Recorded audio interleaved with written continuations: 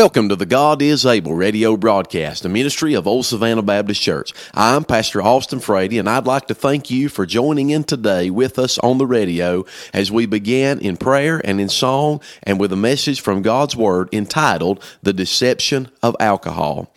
Our gracious Heavenly Father, we come to you today thankful for the opportunity that you've given us to be able to minister by way of the radio. And Lord, I pray for unction and for anointing. God, I pray, Lord, today that you would take the message and God, use it in the hearts and the lives of the hearers. God, I pray, Father, that you would do what only you can do. God, you see the unseen hearts of those that are listening today. And God, you know the need. And God, I pray there be something said or done that would be a help unto them. And Lord, I pray most of all that Jesus would be exalted and lifted up high. And God, I pray that in this hour, in this day, God, I pray that this world would see that Jesus is the answer. Lord, we love you and we pray and ask, God, that these things would be done for your glory and for your name's sake. In Jesus' name, amen and amen. Peace like a river, attendeth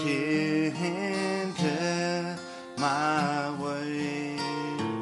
When sorrows like sea billows roll,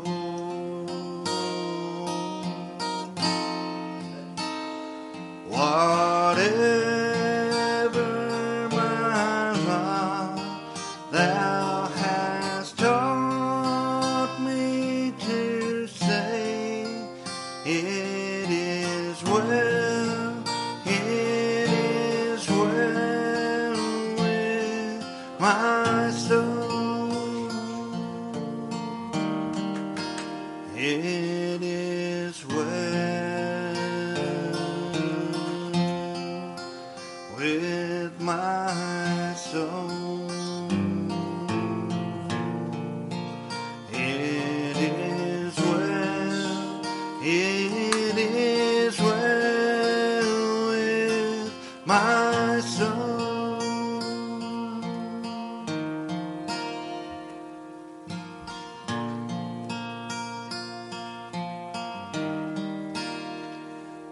My sin, oh, the bliss of this glorious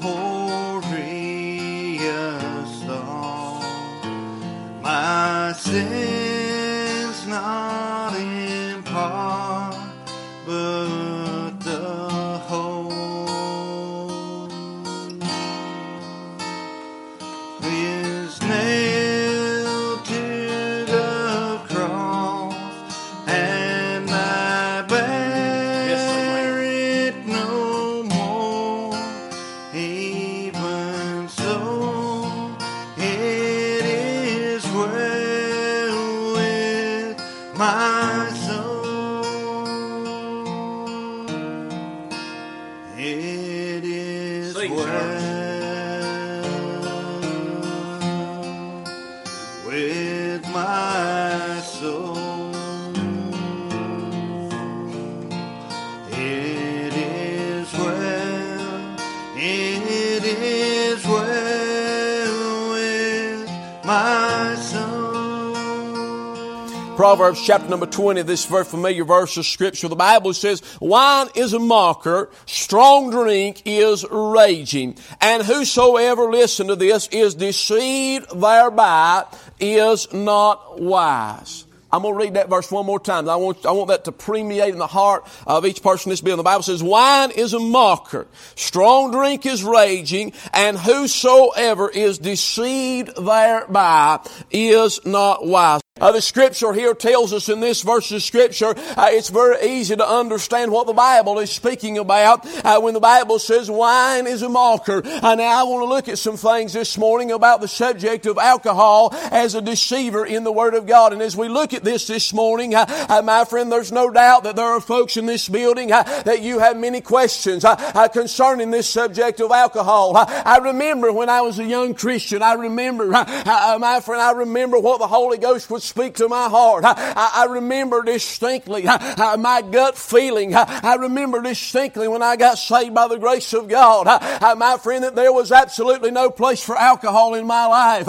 Under conviction of the Holy Ghost, I remember that I had very little knowledge as to what the Word of God said concerning this subject. I knew that Jesus turned the water into wine in Canaan. I knew what the Old Testament said, a few of them verses that maybe I'd heard quoted down through the years of my life, that my grandmother or maybe some preacher had quoted in my life. But I knew when I got saved by the grace of God, as the Holy Spirit of God indwelt me, I remember that distinct unction of Him that told us that it was wrong, that in every capacity that it was wrong, and that it was my responsibility as a temple of the Holy Ghost to stay away from it. And can I say this morning that as I stand before you several years later, my friend, a little more in depth in the Word of God than I was the day that I got saved. My friend, can I say that conviction has not changed? My friend, that was a conviction then without knowledge, but it was a right conviction. Can I say that the knowledge of the Word of God will also back up what the Holy Ghost done? As I preach to you time and time again, that the Spirit will always bear witness with His Word, and His Word will always bear witness as to what the Spirit of God leads. And I venture to say that there's not a one of you in this building that's been saved by the grace of God, that in the depths of your soul you understand exactly what this verse of Scripture says, that wine is a mocker. The Holy Ghost testifies that to every believer. I believe that many times we steer away, we go the other direction from what God is doing in our heart. My friend, but in your gut this morning, you understand that wine is a marker. Now in the Word of God, you say, well, preacher, we find in the New Testament wine mentioned in a different context. We find in other verses in the Old Testament, like Isaiah 55, we find wine mentioned in a different context, in a good way. Can I say to you this morning that according to Webster's dictionary, the word wine can be the juice of a grape, fermented or unfermented. It's similar to the word that we would use in this day and time of cider. Hey, can I just go ahead and get to the end of the message and then I'll fill in the gap? But can I say when Jesus turned the water into wine at Cana, my friend, it was a symbol of His blood. It was a symbol of His perfection. And He took them 6 water pots and He filled them up with water. And it was a symbol of those people in the times. And my friend, it spoke volumes to those people that were there at that wedding. We don't always understand all the culture and all the things that went on in that society. But they understood everything He was doing. My friend, and when He turned that water into wine, my friend, it was a symbol, my friend, when they said He saved the best to last, it was a symbol, my friend, that the law had run out. My friend, that its time had come, that its race was run, and there was a new and a living way that was brought forth by a perfect Son of God. And my friend, the wine that my friend He served them was not fermented. Honey, it was the juice of a grape. It come out of a vine from heaven. Can I say it was perfect? It was like nothing else had ever tasted. My friend, it was from the Lord Jesus Christ. Oh, my soul, I'm glad. One day He turned my water into wine. I'm glad the blood of Jesus, my friend, overflowed in my soul. And honey, I want to say that it's been the best thing that's ever happened to this old boy. So we find the Word of God. You'll find the context of it. It's very easy to understand. I believe that our children could understand Proverbs 20 and verse 1, that wine is a marker. My friend, strong drink is raging. I notice, my friend, the context. I notice, my friend, the Scripture that it is speaking in the present tense. My friend, the Word of God is a living book. Whether this was written several thousand years ago, or my friend is speaking to us today in this present time. I'm glad this morning that I have a book that is alive. I'm glad this book, my friend, was not written, my friend, on the thought and the intellect of man, but my friend was penned down by holy men of old under inspiration of the Holy Ghost of God. I'm glad the Scripture speaks, my friend, written down 1,000 years ago unto us in this day, unto us in this society. I'm glad this morning. I'm just going to preach a minute, all right? I'm glad the grace of God hath appeared unto all men that bring us salvation, teaching us that we should live soberly and righteously in in this present world. Honey, I'm glad this morning that the Word of God is sufficient today. I'm glad it'll work. I'm glad it'll still save upon a soul to Calvary. I'm glad it'll still help you get through the struggles of life.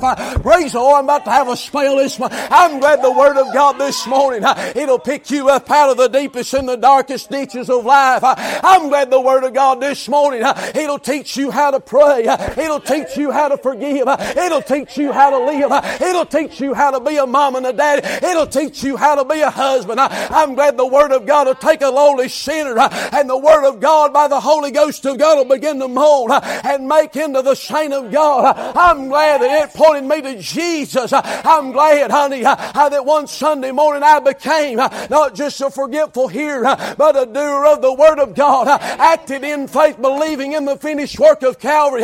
Was saved that very moment and that very instant. I believe if Dr. Luke would have been there, he'd have used the same word that he used in Acts chapter 4. Immediately, I'm glad the moment, I'm glad the Word's got power in it, that in the moment I believe, I was changed from the darkness of sin unto His glorious light. Became a new creature in Christ Jesus. I'm glad old things are passed away, and behold, all things are become new. I'm glad the Word of God will work now. Amen. And it would do us good to believe that verse of Scripture, that wine is a mocker, that strong drink is raging. It would do us good to believe that verse of Scripture. You say, preacher, I believe that. Oh, my soul, there's many a church this morning that doesn't believe that. There's many Christians that do not believe that. My friend, they don't have a problem with a social drink every now and then. They don't have a problem, my friend, with getting drunk at home as long as they're not bothering anybody. Amen. That's the truth. Amen. I know this is a subject that's hard for a Sunday morning, but might I say this, needs to be preached. The Bible says, wine is a mocker, strong drink is a raging, and whosoever is deceived thereby is not wise. There is the deception of it. Amen. That first deception is simply in that word wine. Amen. We use, as I explained a minute ago, my friend, you'll hear the argument, my friend, well, Jesus drunk wine, Jesus made wine. How we must understand the fermentation process, to understand, amen, what it takes, amen, to make alcohol, to make a fermented drink. My friend, when you look at a fermented drink, my friend, you're not seeing a completely natural process. My friend, this world will tell you, my friend, that you can take grape juice, put it in the refrigerator. The refrigerator goes out, you put it on the counter, and it will turn into wine. That's a lie from Satan. Amen. That does not happen. It will not naturally turn in, my friend, to wine. It cannot naturally ferment. My friend, you look it up, you don't believe me. You go home and look it up. It will not naturally ferment. My friend, it's a very deliberate process to take the juice of a grape, my friend, and turn it into a fermented drink. My friend, it gives a great typology, my friend, of how man mingles with something and messes up what God made. You see, grape juice has great properties and has great medical qualities in it. Grape juice, amen. That's why when the Word of God speaks of the qualifications, my friend, it tells how Paul told Timothy to use a little wine for his stomach's sake. He was speaking about the unfermented drink of what we would call grape juice, and the vitamins that are in it, the properties that are in that grape juice. Amen. Anybody in this building that knows anything about stomach problems would know, amen, that a doctor would never recommend wine for a stomach problem. I understand there's some doctors that will recommend beer for kidney problems, but they will never recommend it for a stomach problem. Amen. So that throws out what the world says, that Paul recommended to Timothy, that because he had stomach issues, to drink a little wine for thy stomach's sake. Paul was speaking concerning, my friend, the vitamins that were in it, the natural properties that were in it, and my friend, the fermented grape juice that is what we call wine. My friend, it's a picture, my friend, of mankind mingling with something, messing with it, and turning it into something that is corrupt. That's exactly what Satan done. That's exactly what Satan does, and what he's continuing to do. until the Lord Jesus Christ binds him hand and foot, gets him into a lake of fire, my friend, of brimstone forever and ever and ever. My friend, that fermented drink of wine, it always takes man's hand to make it into an alcoholic beverage. If you take your grape juice and you put it on the counter, it will not turn into wine, it will turn into vinegar. Amen. It will turn into something that is nasty to drink and it's still yet unfermented. In order for it to turn into a fermented drink, my friend, it takes the right temperature and it takes something being added to, my friend, in order to make it into an alcoholic drink. Now I understand that grapes, my friend, many of them have high sugar content and they can be fermented without adding sugar to them, but it still takes the right temperature for the right amount of time in order for that drink to ferment. It still takes a deliberate action on man's hand to ferment that drink. And there are some types of grapes, there has to be sugar added to it. There has to be yeast added to it in order for it to start working. That reminds me every time I think about it of the scripture where the Bible speaks about the leaven in the bread. Amen. That a little leaven leaveneth the whole lump. Amen. The leaven was added into to make the bread rise. My friend, that's the same way with the drink. Amen. Just a little bit added to it. It takes the work of man's hands to make that drink fermented, to make an alcoholic beverage. Can I say this morning that an alcoholic beverage is the work of Satan? Amen. It is the work, my friend, not of a natural process. It is not the work of God, but it is the work of man and the work of Satan. Amen. Can I say that the Budweiser, the company, can I say that every alcoholic beverage company is the work of man? Amen. And we ought to know, according to the Word of God, what that means. Amen. If it's of this world, the Scripture teaches us to love not the world, neither the things that are in. Amen. This morning, but to separate ourselves from it. Amen. This morning, I'm glad this morning that when we study these things scientifically, they will back the Word of God. Amen.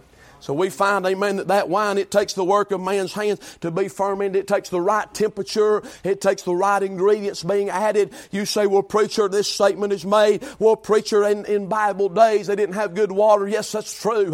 In Bible days, all they had to drink was wine because they didn't have the refrigeration system that we have today. All they had was fermented drink. That is not true. And my friend, when you study your Bible, you'll find some of the wisest people, amen. You find people that are far above our wisdom. Amen. They're far above our learning. They didn't have the colleges.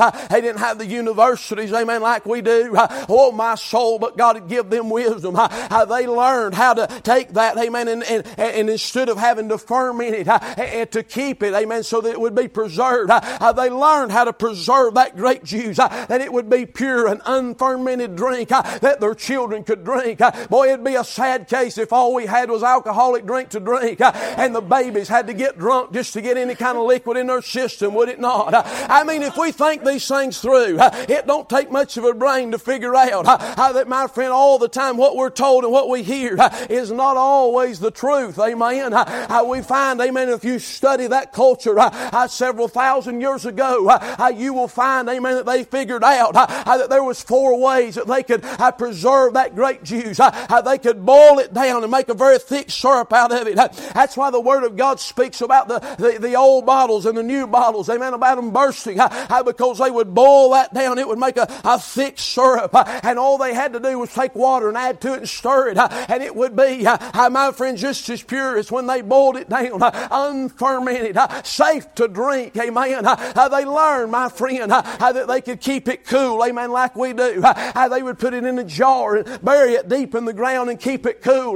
They learned, amen, that they could fumigate that. They could take, amen, the yolk of eggs and the sulfur that was in those eggs. My friend, and by a device that they had to see, they could fumigate, amen, that grape juice and it would preserve it, my friend, for a time. They learned how to get by. They learned, amen, by the help of the Lord, that they didn't have to drink a fermented drink. Can I just preach a minute? You don't have to either. Amen. You don't have to drink that stuff. Amen. You don't have to have it a part of your life. Amen. Because the Word of God will testify that wine is a mocker and strong drink is raging. Amen. We find in the Scripture, amen, Proverbs chapter number 23, we find the Bible tells us, amen, the attributes, amen, of this strong drink. In Proverbs chapter number 23, we've looked at the fermentation process, amen, and we understand, amen, that many times the thought pattern of our modern society, it bypasses the actual scientific laws of fermentation, amen. Let me just preach just another minute on that and I'm going to move on. But if you were to go down here to the local brewery, amen, there's somebody all the time tinkering with something, amen. They're all the time mixing with it and mingling with it. Amen. That shows, and that's a symbol, amen, in the Word of God, amen, of exactly what mankind is doing with religion. Amen. Taking what God has made and tinkering with it and molding with it. Amen. Changing a little here and changing a little there. Adding a little here. Amen. And we've got something that is corrupt. Amen. Instead of what God give. Hey, what God give will work. What God give is good for you. Amen. What God give will help you and it will sustain your physical life, my friend, and your spiritual life. Oh, my soul. But when we go to tinkering with what God give, you go to changing it and messing with it, we find that we get ourselves in the biggest mess, honey, that you've ever seen. We find, amen, in the Word of God, Proverbs chapter 23, we find that there is no benefit to alcohol. There is no benefit to alcohol. There's not a person in here that could convince me otherwise that there is a benefit to alcohol. Amen. Amen. Some of you probably sitting there right now thinking you can. There's no benefit according to the Word of God. Look with me, Proverbs 23 and verse number 21. For the drunkard and the glutton shall come to what? Poverty. They're telling us the lie, children, that the United States cannot operate without the taxes of alcohol. The Bible tells us, amen, here, and drowsiness shall clothe a man with rags. You look at every nation in this world, and if you'll study your history, and I ain't got time to go through it, but if you study, amen, the Roman Empire, part of their demise, amen, their demise was morally, amen. Their demise was morally, amen. Part of it was homosexuality. Another part of it was alcohol. Amen. The United States, if we're not careful, we'll be clothed in rags because we failed. Amen. Not because God fell short on His promise. Amen. Because we failed to honor the Word of God. Look with me in verse number 29. The Bible speaks, amen, there is no benefit, my friend, in any way to alcohol. The Bible says, who hath woe, who hath sorrow, who hath contention, who hath babbling, who hath wounds without cause, who hath redness of eye, they that tarry long at the wine, and they that seek mixed wine. Look not upon the wine when it is red, and when it giveth its color in the cup, and when it moveth itself all right. That verse right there backs up the laws of fermentation, amen. That there was a time, amen, that the juice, amen, was unfermented, amen. And then the Bible says, and at last it biteth like a serpent and stingeth like an adder. Thine eyes shall behold strange women, and thine heart shall utter perverse things. Yea, thou shalt be as he that lieth down in the midst of the sea, or as he that lieth on the top of a mast. They have stricken me, shall they say, and I was not sick. Listen to this, they have beaten me, and I felt it not. And when shall I awake? I will yet seek it again. Amen. Alcohol is a substance, amen, that will deprive you. It will destroy you. It will drain you. It will damn your soul. It will deceive you. It will degrade our society. It is a disease, my friend, that damages you physically and mentally. It is, my friend, something this morning according to the Word of God. He says, who hath woe, who hath sorrow? It will deprive you of all the peace and all the joy in your life. I've never met a drunk that was a happy person. And I've been around a few. Amen. I wonder this morning if we could get true statistics and we could look, my friend, at the marriage statistics in the United States of America and how many divorces were caused because of alcohol. Amen. I wonder if we could get true statistics as to how many couples that did not drink, that were totally abstinent from any drink at all. My friend, how many of those, amen, became divorced? Amen. I wonder if we could ever find that, amen. But according to the Word of God, we know that alcohol will always destroy our relationships. Look with me, my friend, verse 33. It causes, amen, thine eyes shall behold strange women, and thine heart to utter perverse things. Alcohol, amen, loosens something something in your soul. Yes, I said soul. Notice the Word of God said, thine heart shall utter perverse things. It loosens something in your soul that would make you do that which you would normally not do. My friend, you say, preacher, this is talking about a drunkard. This is talking about somebody that's drunk. Let me tell you something this morning. According to studies, scientifically, psychologically, my friend, intoxication, which is being drunk, amen, intoxication begins with the first sip of a fermented drink. That's science, amen, with the first sip. And so it begins to change something in you. It destroys the relationships in your life. It's strange to me that we've got more breweries than we've ever had. Amen. Alcohol, we say, is not a problem. That's what our society says. It's not a problem, but we find that 6.3 billion gallons of alcohol are consumed every year in the United States of America. That translates to 17.3 million gallons a day. Amen. 6.3 billion a year, 17.3 gallons a day. Amen. You look it up. That's the Beer Institute statistics. Amen. They're propagating this and they give those statistics. There's that much alcohol consumed every day. That translates to roughly $111.4 million a day that's spent on alcohol. We say it's not a problem. There's more people killed yearly in the United States by alcohol than there was in the entire Vietnam War. And we never make mention of it. Amen? We honor our veterans of the Vietnam War, and rightfully so, but we never take notice that there's nearly 100,000 people every year that die because of alcohol. And I wonder if we could ask the little child, as I spoke about earlier, that's deprived this morning, I wonder if we said, is there a problem with alcohol? I wonder what they would say. I wonder if we could ask the one that got hit by a drunk driver. Their children were taken before their time. A mama was taken before her time. A daddy was taken before his time because he was hit by a drunk driver.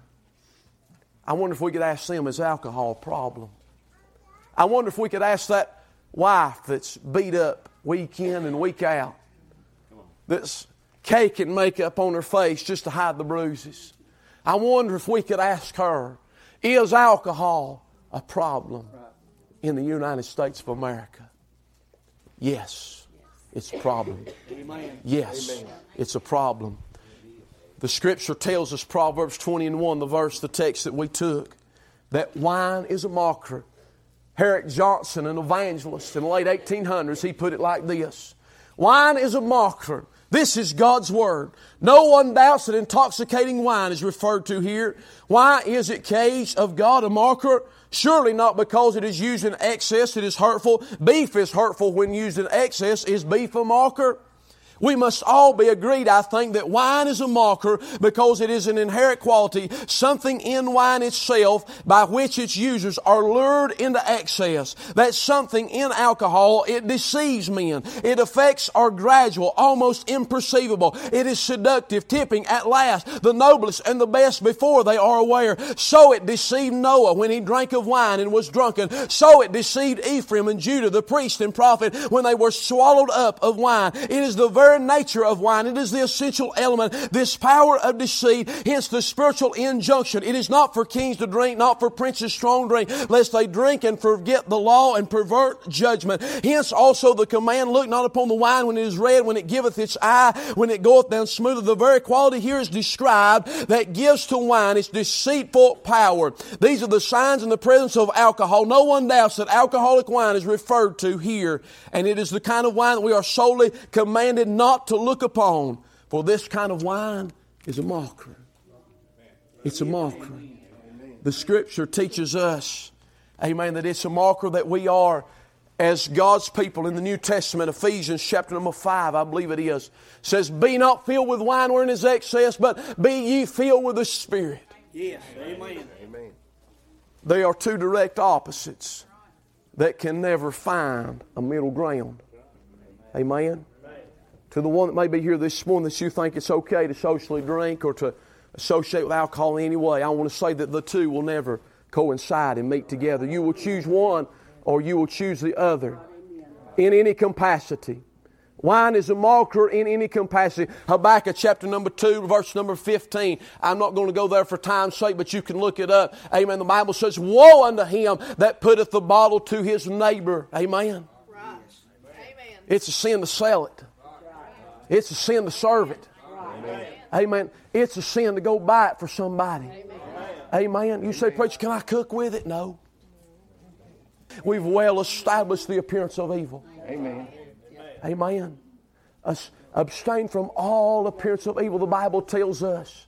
Amen. In Colossians chapter number 3, that if we be risen with Christ, to seek those things which are above, to set our affections, my friend, upon things that are heavenly, not on the things of this earth. Little John said, love not the world, neither the things that are of the world. Oh, my soul, this morning, Romans chapter number 12, I beseech you, therefore, brethren, by the mercies of God, that ye present your bodies a living sacrifice, holy and acceptable before God. And verse number 2 says, and be not conformed to this world, but be ye transformed by the renewing of your mind. Sir, man, we must not be conformed to this world.